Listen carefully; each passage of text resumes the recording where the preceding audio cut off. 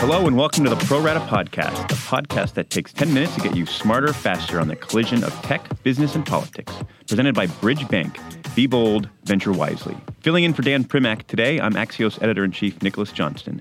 On today's show, the somber picture of the Eurozone economic situation and Bernie's next move on taxes. But first, Impeachment Day. Extorting a foreign leader for the purposes of getting that leader to do your political work, to try to find dirt on your opponent, is extortion. It is using the assets of the United States of America and the public trust for your own corrupt, if you will, ends, certainly political ends. So, of course, it's an impeachable offense. More momentum built among Democrats for impeachment proceedings yesterday than on any other single day of the Trump presidency. Driving the news last night, 7 freshman Democrats, all with military and national security backgrounds, published a Washington Post op-ed saying it will be, quote, an impeachable offense, quote, if, as alleged about Trump's Ukraine phone call, the president, quote, used his position to pressure a foreign country into investigating a political opponent and sought to use taxpayer dollars as leverage. House Speaker Nancy Pelosi, who has tried to tamp down impeachment fever, has been talking privately yesterday with lawmakers and allies about where they are on impeachment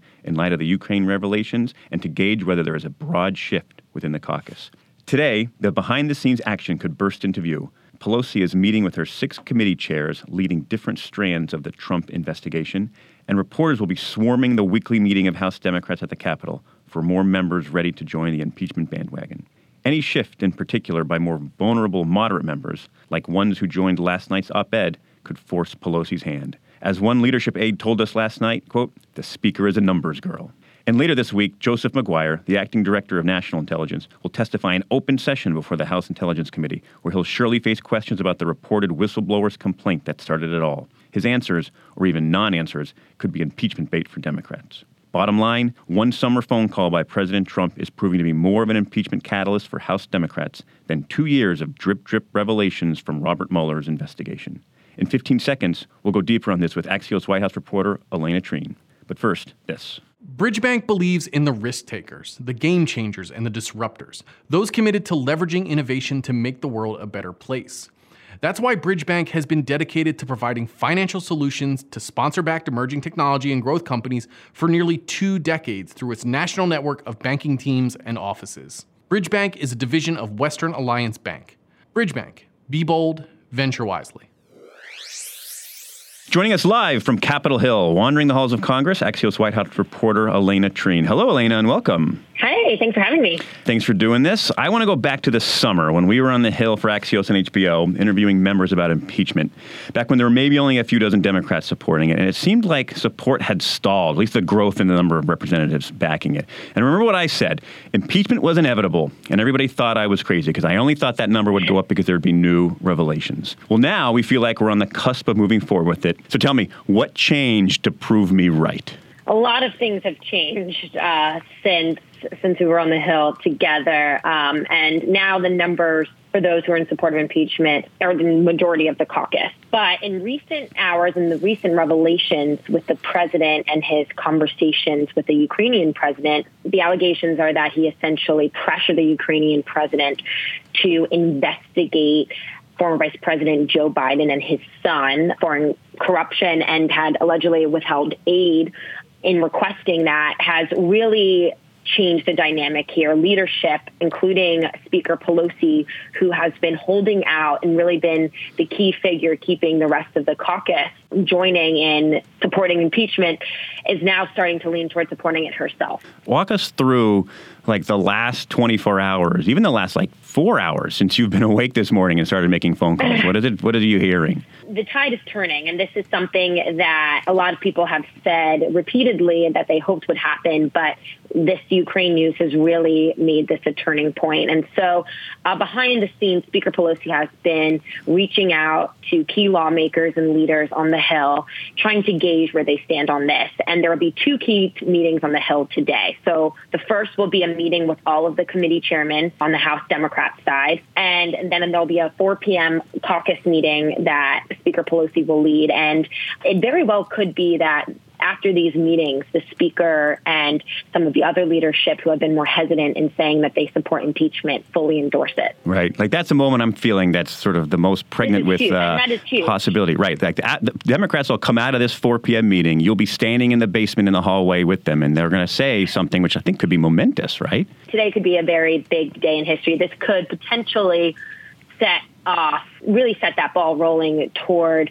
a potential impeachment proceedings against the president. I think the key here that is still the big questions that I still have that in my conversations, I don't even think that leadership has thought too much ahead on is where do Republicans come in on this? That has really been what has been holding people back is how this plays politically. And if they're going to move forward with this, Republicans and the Senate are not going to support this. What is the point in doing any of this? But I think the key thing here now is public sentiment. The key thing that has really been driving Speaker Pelosi from coming out and supporting it, they think that public sentiment is now on their side, especially because everything that's going on with Ukraine is happening in real time. Americans are seeing, and really many of them are shocked by some of these revelations. It's allowing them to make their case much quicker than they did, say, with some of the allegations in the Mueller report. Yeah, like the Republican point is interesting. You stole my last question. But of course, they're not going to get enough Republicans no matter what, I suspect, in the Senate. But are there any Republicans around there who are getting wobbly, who are sort of starting to hint that maybe this is the one step too far and they'd be joining Democrats? We did see Senator Mitt Romney tweet over the weekend that if the allegations about the president and his conversations with Ukraine's government are true, that it would be extremely problematic. So he didn't really go as far as saying he would support any sort of impeachment proceedings, but he did call them very concerning and troubling. There are also a lot of people that I'm looking at, and I'm hoping to maybe grab on the Hill today, are the Republicans who have been dropping out all over the country in key red districts. They're either retiring or just deciding that they're not going to run again in 2020. And those are the people that I think could maybe, they could really make a difference ahead of the election because they'll still, of course, be in Congress before then and could potentially have an important voice in this process.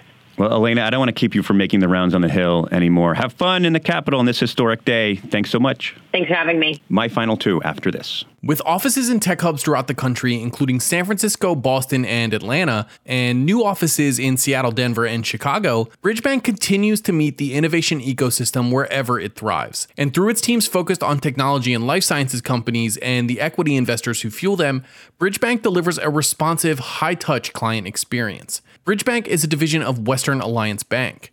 Bridgebank. Be bold, venture wisely.